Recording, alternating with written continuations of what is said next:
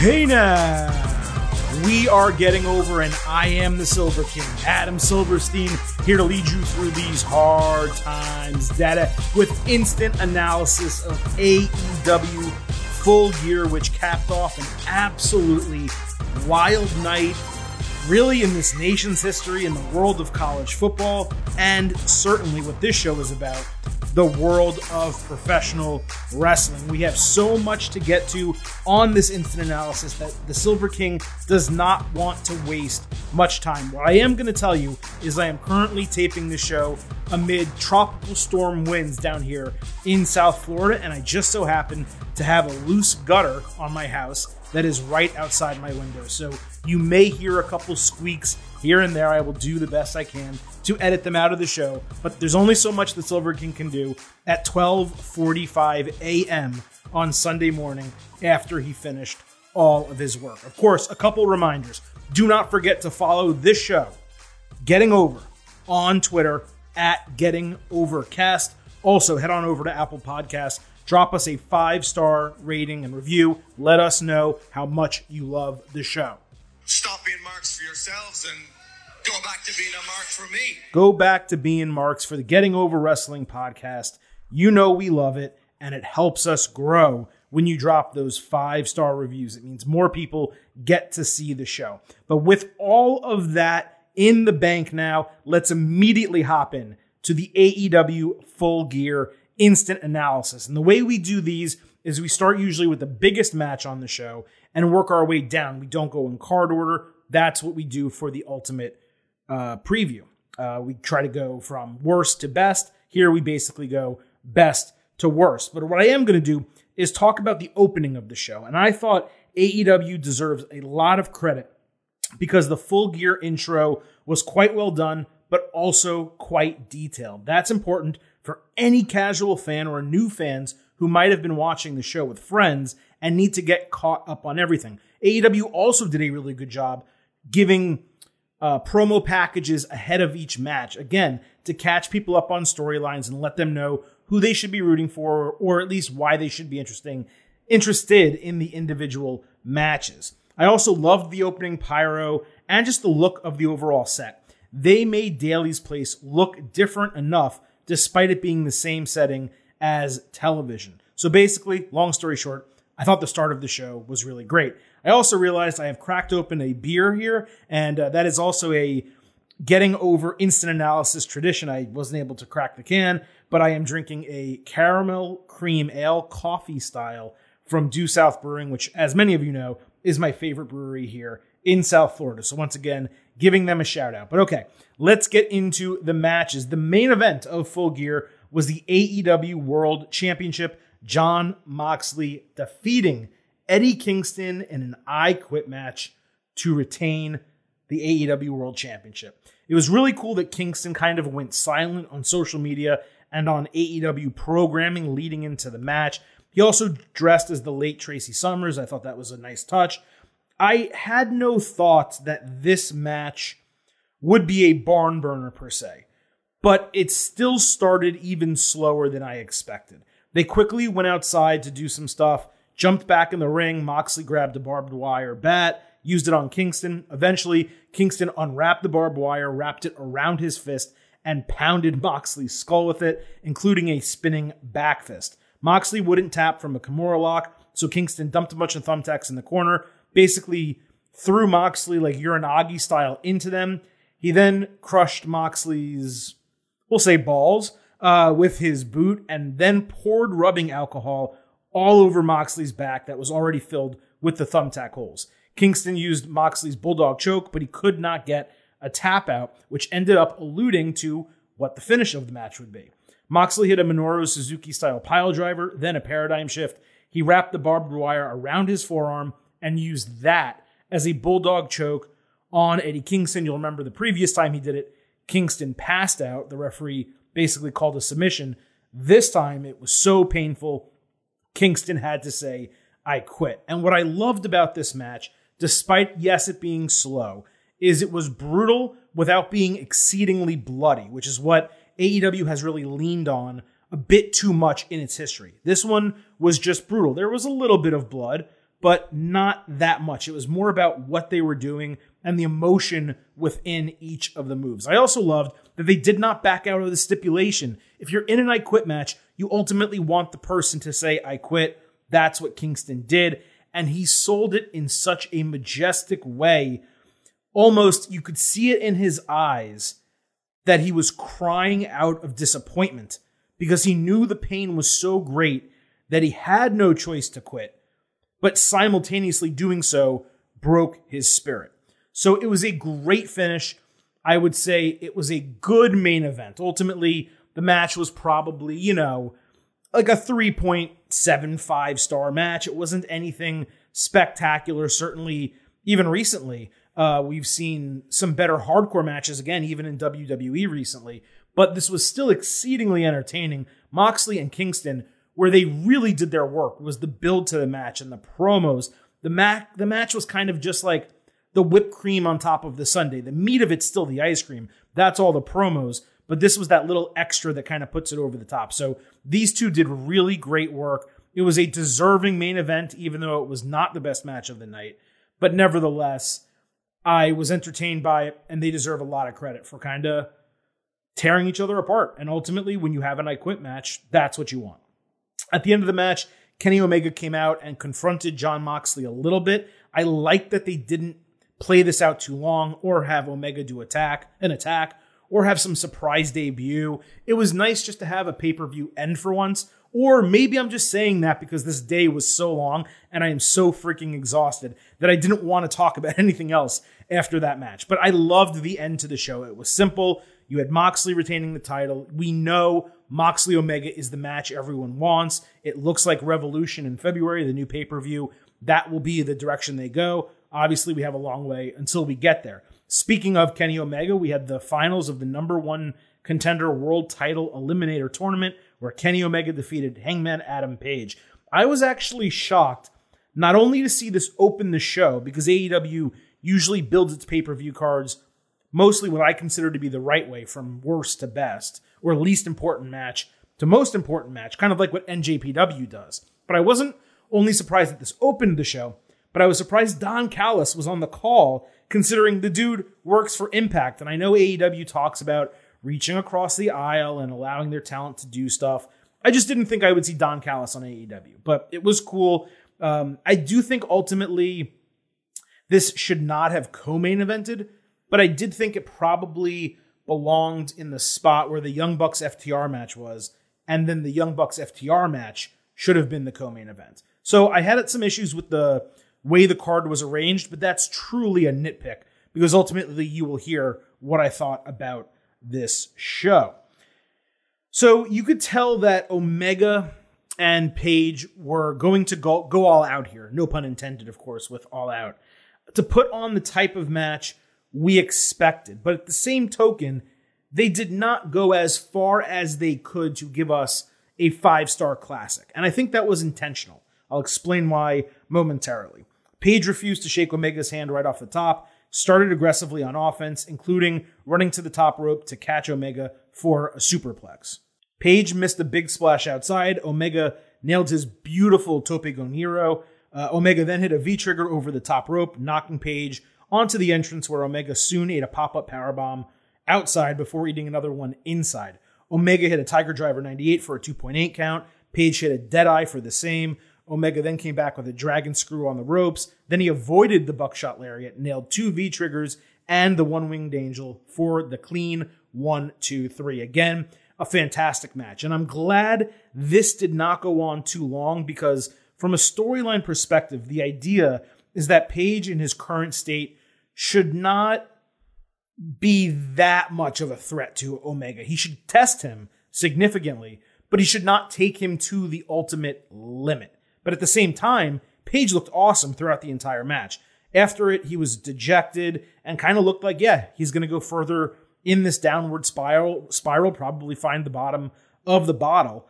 It was a great match, very entertaining. I'd probably give it around a 4.25, 4.5 star type of rating, and I think that's well deserved because they both worked their asses off, but it was not what it could have been. And like I said, I believe that was intentional for storytelling purposes. Now we will talk about what was top to bottom. I would probably say the best match on the entire night. The AEW Tag Team Championships on the line. The Young Bucks defeating FTR in a match where if the Young Bucks lost, they would never be able to challenge for the tag team titles again. This started off as a classic tag team match. The rules were followed at the beginning. That did change a little bit later, but it's acceptable. The meat of the match was repeatedly both teams trading classic tag team finishers. FTR hit the heart attack on Nick Jackson. And then there was a cool spot where Matt Jackson made a blind tag, fooled Dash Wheeler with a spear. Dax Hardwood came in, hit a bulldog off the top rope, kind of as a shout out to the Steiner brothers, before the Young Bucks hit a 3D, followed by the Twist of Fate and a Swanton Bomb, odes to the Dudley Boys and Hardy Boys. There was also a cool rebound power bomb type of spot with FTR, followed by a roll up by Matt for a near fall. FTR then called back to actually NXT and did a DIY meeting in the middle finisher, which was a really cool show of respect. And that was probably the most unexpected moment of the entire match. The Bucks both locked the FTR guys in sharpshooters, but Rich Knox never broke the hold when he should have, which was weird. Matt Snee eventually gave out. He broke the submission himself. The Bucks hit a BTE trigger, or they were going to, but it was broken up at the last second. Matt grabbed a chair, but Dax basically dared him to hit him, knowing it would force a disqualification. Instead, Matt lifted him up for the Meltzer driver, but Wheeler grabbed Nick off the ring apron and power bombed him through a table outside the ring. FTR capitalized with a Mindbreaker pile driver. Matt reached the bottom rope with his foot, so then FTR concentrated on his injured ankle, which he sold throughout the entire match. Hardwood and Matt basically locked him in an inverted type of figure four with an ankle lock, but Wheeler dove out of the ring, missed Nick as he came back to break the hold with a 450 splash in an awesome moment. Wheeler, a little bit later, missed a springboard 450. The fact that he could even do it was really impressive. And that was obviously a call of FTR trying to go above and beyond and do something not in their character. And of course, they met their demise because of it, because Matt hit a very simple super kick for the victory, which I thought was an interesting finish. Not so much with FTR, going out of character and that being the reason they lost, but Matt just winning with a super kick. Yes, the Young Bucks super kick party, I get it, but you would think at the tail end of that match they would need a little bit more than that. Nevertheless, not too big of a demerit. Omega ran down afterwards to celebrate as the original Elite all won on the same night, which goes back to what I was talking about in the Ultimate Preview, and I've actually been talking about for a couple weeks, of the year ending with the Elite again on top of AEW. Will that be the case? We will find out.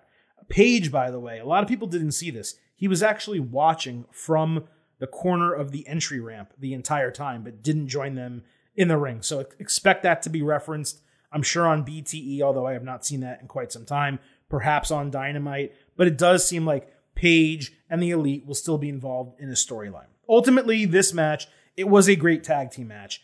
It may have been a bit too cute for some of you with all of the callbacks, but I think the point was ultimately for it to be an ode to great tag team wrestling, while FTR and the Young Bucks eventually put a modern spin on it as we got into the finish in the final, let's say, 10 minutes of the match. Don't forget, AEW caters to the internet wrestling community, so they want to pop the fans with all those types of old school finishers. Matt, he sold his ankle the entire time. That's been the storyline.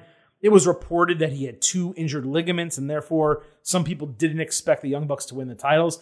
I think that news either got planted to kind of keep the IWC in kayfabe, or if not that, then the journalist who reported that is clearly working with AEW. So that's a whole nother conversation for another day.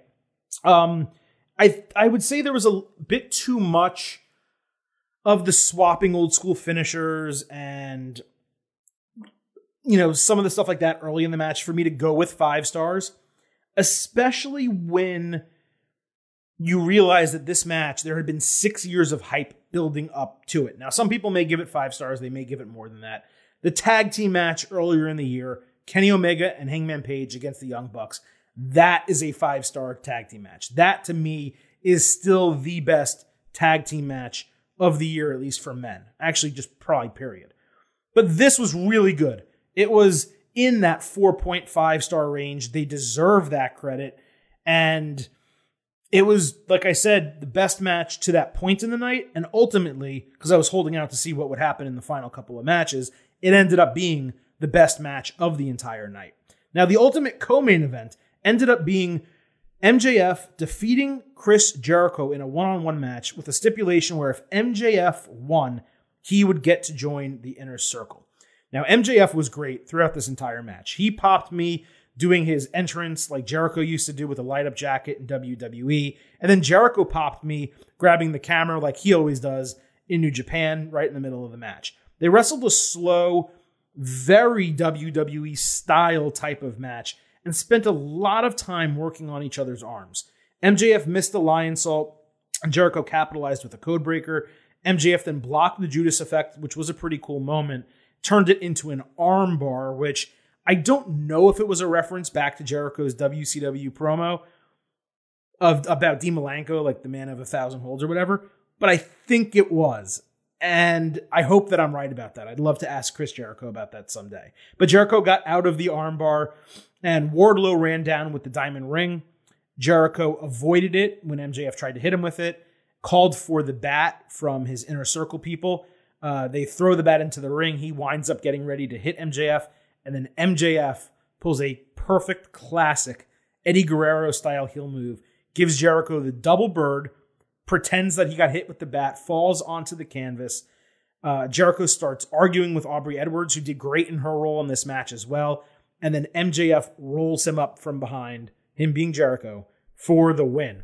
So while I thought this match, legitimately until the final 3 minutes, was seriously boring, the finish was incredibly smart, with MJF baiting and then outsmarting Jericho. Jericho, after the match, welcomed MJF and Wardlow, by the way, into the Inner Circle as Jericho and MJF hugged, and then MJF sat on the ropes to let Jericho out of the ring. I liked that Jericho immediately bought into it, and they didn't waste the stipulation and not deliver on the storyline. That's basically something AEW consistently does. If they have a storyline, if they have a stipulation, they ultimately, usually, deliver on it. And that's what we got here as well. So I was very entertained by this match. The finish was extremely smart, and that's why that deserves a lot of credit. We also had a TNT title match where Darby Allin defeated Cody to win the TNT title, to become the third ever person to hold the TNT title. Darby made his entrance in a spray-painted car and broke another window with his skateboard. Cody came down with like 17 people and a hugely exaggerated entrance. I always find both of those things hysterical. They also used the Cody Rhodes name because WWE decided to give him that trademark. So now he's Cody Rhodes, and people online were making a big deal about that. Cool. He's Cody Rhodes now. Watching the intros, just the intros and the pre-match stuff, to me, it was completely obvious there was going to be a title change. It was almost looking like it was Darby Allin against the world. And you could see it also in the face-off between the two before the match. Cody dominated most of the early match, used his size and strength to keep Darby on the ground, even when he tried to do high-risk moves or springboard type of stuff. It was strange that Cody concentrated so much on Darby's arms when he should have been going after his legs. Like, what purpose does Arn Anderson even serve as his coach if they're not going to plan to take out the guy's finisher, which you would do by not allowing him to get to the top rope? Anyway, Cody hit a really cool power slam from the second rope, but soon after, Darby found some momentum, hit a Canadian Destroyer. Cody came back with an avalanche crossroads that should have ended the match, except Darby flew all the way to the other side of the ring and had his arm under the bottom rope. For some reason, Mike Chioda didn't notice that the arm was under the bottom rope until he was about to count to 3. Darby climbed on Cody's back, so Cody basically just fell off the top rope and drilled basically Darby directly into the mat, which was a cool spot. They made Darby fight from under for a long time in this match. Cody just dominated him the majority of the time. Darby found a bunch of consistent offense, then he hit a coffin drop, only to see Cody kick out at 2.8. They traded a bunch of roll-up attempts, pinning combinations, until Darby finally came out of all those combinations with the 1-2-3. The title change, like I said, it was telegraphed the entire time, but it didn't hurt the match because they told such a consistent thorough story with the entire point of Darby Allin overcoming a ton of adversity. Cody grabbed the TNT title after the match, he bent the knee, and he handed it to Darby Allin. After a little bit of celebration, Taz kind of distracted both guys while Brian Cage and Ricky Starks attacked them. Starks speared Darby. Cage and Starks then tugged on the TNT title, basically meaning both of them want a shot at Darby Allin. Before Cage took Darby to some random sign, like outside the ring, and tossed him through it, they then went to crush Darby's arm in the door of his car until Will Hobbs ran in for the save. So I guess he's not joining Team Taz after all. I don't mind a storyline after a match, but this thing dragged. It would have been way better if Darby was like celebrating at the start of Dynamite and then they did all of this to him. The sign spot was stupid. It took way too long, and it took you out of the emotion, and it ruined the moment of Darby Allin being crowned the face of TNT, which was basically what the Rush storyline was all about in the first place. So they didn't really spend time allowing the fans to enjoy the babyface winning the title. And it just, for me, that was a mess. That said, the match got Darby Allin back where he needed to be, ultimately.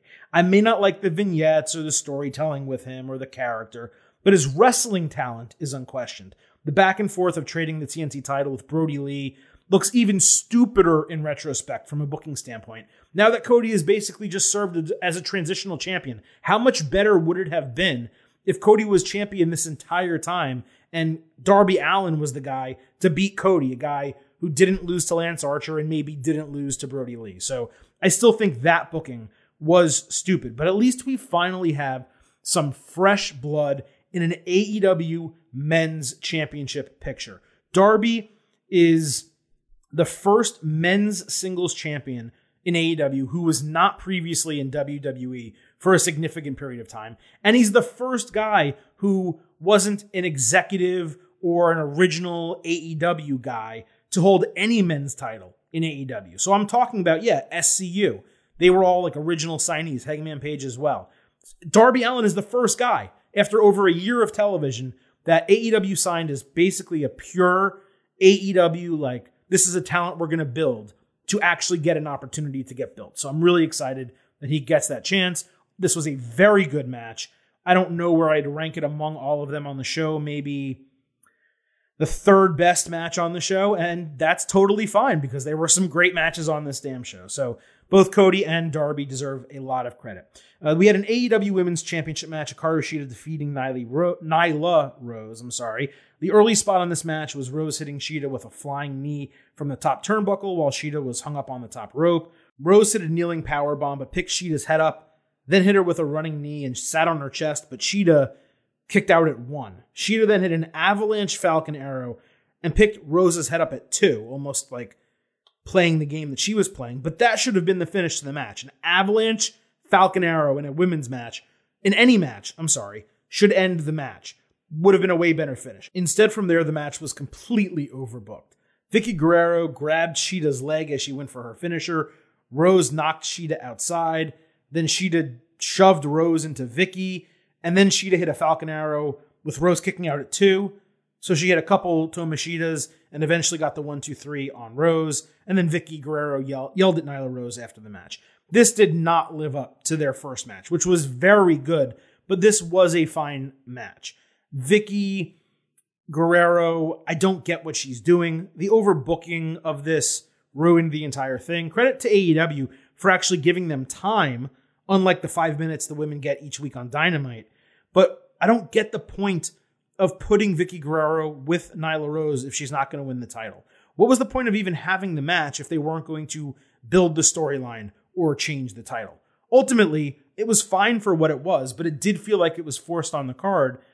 And again, Shida is a great women's champion. She's probably, as of right now, the best women's wrestler in AEW. But they don't even show her on television as champion. So I don't really get the reason of keeping the title on her. But it was a fine match. We also had the Elite Deletion, Matt Hardy, ultimately defeating Sammy Guevara. This took place at the Hardy compound as a cinematic match. That's what we all expected. But it was strange that AEW never spent any time on television establishing the Hardy compound as its own universe. It just kind of ignored it and assumed that every AEW fan had known exactly everything about the Hardy compound, had watched all the YouTube videos, had seen all the stuff in WWE and all the stuff in Impact. Guevara rolled up in a golf cart, and that was a fun callback. Hardy ran him right over with a monster truck. It was weird that, by the way, that AEW did commentary over the entire segment. And being fair here, it was largely boring, with the guys brawling amongst trees until they eventually found a ring. Hardy powerbombed Sammy through a table, only for suddenly Santana and Ortiz to show up. Then Private Party comes out. Hardy starts setting off fireworks for no reason, and then Sammy does too. Hardy and Sammy then ran off into the woods as the other four basically had a tag team match in a ring for a few minutes. Hardy finally hit Sammy with some fireworks, then a twist of fate into the mud. And that was, by the way, a shot at Jim Cornette. And then was about to throw him into the Lake of Reincarnation when Gangrel shows up with Hurricane Helms. Gangrel gets attacked by Private Party. Hardy releases Helms from his handcuffs, and then Hardy completely breaks the fourth wall, talking about long-term storytelling and having to get to AEW in order to finish the storyline that he started in WWE and continued on his YouTube show. Sammy then throws Helms into the Lake of Reincarnation a couple times, so he keeps changing. They all wound up, by they all I mean Hardy and Sammy, inside the Dome of Deletion that had a ton of weapons, and Sammy started out by choking Hardy with a ring rope. He then climbed onto a huge ladder, hit a swanton bomb onto Hardy through a table, and he got a 2 count. So that was ridiculous. Hardy hit a twist of fate and then speared Sammy out of the ring through a table, then hit Sammy in the face with the end of a chair as payback for the Dynamite spot that went odd when Sammy threw a chair at Hardy's head. Hardy then knocked him out cold with a concerto-style hit with his head on the concrete for the 1-2-3 to end the match. Sammy looked like he was dead. Blood coming out of his mouth, blood basically coming out of everywhere. And then Private Party shows up after they open the Dome of Deletion to throw him in a trash can and load him into the back of a truck. This match, this cinematic match, the Elite Deletion, it started off terribly. I thought it was going to be an epic failure. I was ready to give it an F. But once they got inside the Dome of Deletion, I was fully entertained by the actual wrestling and the spot fest. I didn't expect Hardy to go over so strong against a guy that you would think AEW is trying to build for the future. But the finish and the stuff inside the Dome, it turned an F into like a C- or something like that. So it did not come anywhere near living up to the best cinematic matches of this era. But somehow, at the end, it also ultimately ended up not being the worst either. So I guess they deserve some credit for that. We also had Orange Cassidy defeat John Silver. This was an incredibly athletic and exciting match. It was almost wrestled in a cruiserweight style, which makes you think AEW could actually have a pretty strong cruiserweight division if it went in that direction, especially considering how loaded the roster has become. Silver did an awesome one-handed press of Orange Cassidy, and later Orange Cassidy hit the Superman punch and won with the beach break. And he may have regained a little bit of juice after all of these losses that have unnecessarily been given to Orange Cassidy based on booking. But I will say, from what I was talking about in the Ultimate Preview, I was 100% right. This should have been the buy-in match. This should not have been on the main card, and they did not need another buy-in match. This was a perfect kickoff show match. Instead, they threw it on the main card. It felt out of place. It felt unnecessary. And it contributed to the show going way too long. So, again, next time, put that on the kickoff show. The kickoff show match, the buy-in, was actually an NWA Women's Championship match. Serena Deeb defeating Allison Kay to retain her title. I'm just going to be candid with you all. I didn't see the match. I was focused on other things that were happening in the world leading into the start of the pay-per-view. I did see Thunder Rosa show up afterward to confront Deeb, but it didn't seem like much happened otherwise than just Deeb getting a win. What I think is hysterical, by the way, is that AEW actually does a better job of telling NWA storylines for its title than AEW's own women's title. But okay, that's a breakdown of every match. Now, the thing I do after every single pay-per-view, we post a poll on our Twitter account at Getting Overcast, and I ask you, the listeners, you, the fans, what your final grade is for the pay-per-view. So I asked that again tonight, and the final grades that we got for AEW Full Gear, 31% said it was an A, 39% said it was a B, and then about 15% each, 17% and 14% said it was a C or a D to an F. So I was really surprised that 14%, 15% of people said D to F. I'm throwing that out. I don't even know how you could come up with that because this was a damn good show. Could I see some people thinking it was a C? Possibly. I don't think there was a 5-star match on the show. And if you go into every AEW pay-per-view expecting a 5-star match, then maybe you were a little upset you didn't get one. But those matches, the 3 matches I talked about, were all between like 4.25 and 4.75 stars in some of that type of range where you got to give them credit for putting on some damn good matches. So 39% B, 31% A. That means 70% of respondents thought it was a very good pay-per-view, and that is where the Silver King leans as well. This, top to bottom, in my opinion, was the best AEW pay-per-view that we have seen to date. And honestly, going into it, that was my expectation, considering the quality of the card. This thing was loaded, and it absolutely delivered. Now, I won't say any of the individual matches were the best that AEW has offered, though they were very good. There have been other AEW events where we've had a 5-star match. I'm trying to think if we ever had 2 or maybe a 5 and a 4.5, but we've had 2 matches on other pay-per-views that have been better than the best 2 on this show. But if you're going to nitpick and say, just because I didn't get a 5-star match, this can't be an A show, I think that's ridiculous. When you put this entire show together, it was 4 hours of mostly top-tier wrestling. And AEW badly needed a show like this because AEW All Out, its last pay-per-view, was probably the worst pay-per-view it's put out, except for those free shows that AEW put on before Dynamite ever debuted. So coming off the worst pay-per-view, I think we got top to bottom the best pay-per-view. Now, how does it compare to everything else we've seen this year? That's going to be a question we answer next month in our Getting Over year-end awards. But as far as my final grade coming out of AEW All Out, I'm right in between a B+ and an A-. I'm putting it right on par with some of the better WWE pay-per-views we've gotten over the past 4 months. And that is not a slight to AEW, because you can think whatever you want about the WWE product, but at least 3 of their last 4 pay-per-views, maybe all 4 of them, have delivered in a massive way. So this is right up there with those. It's right up there with the best American wrestling pay-per-views that we've seen this year. So I'm going to go A-, B+ in that range. I don't have a final grade yet. I'm going to watch some of these matches again and try to come up with one. But what I can tell you is the Silver King absolutely loved AEW Full Gear. The company deserves a lot of credit. Really smart booking. It wasn't even the match quality that I liked. It was the booking that was really smart. That's, to me, what put it over the top. So maybe I will go A- now that I'm kind of talking myself into it. Nevertheless, the point, Full Gear was great. If you listen to this review and you have not seen it, I do highly suggest purchasing it and checking it out. I also highly suggest heading on over to Apple Podcasts and leaving a 5-star rating and review for your favorite wrestling podcast, Getting Over. Once again, every single time you guys leave a rating and review, it helps us. We push up in the rankings on iTunes. It's good for this show. Also, do not forget to follow us at Getting Overcast on Twitter.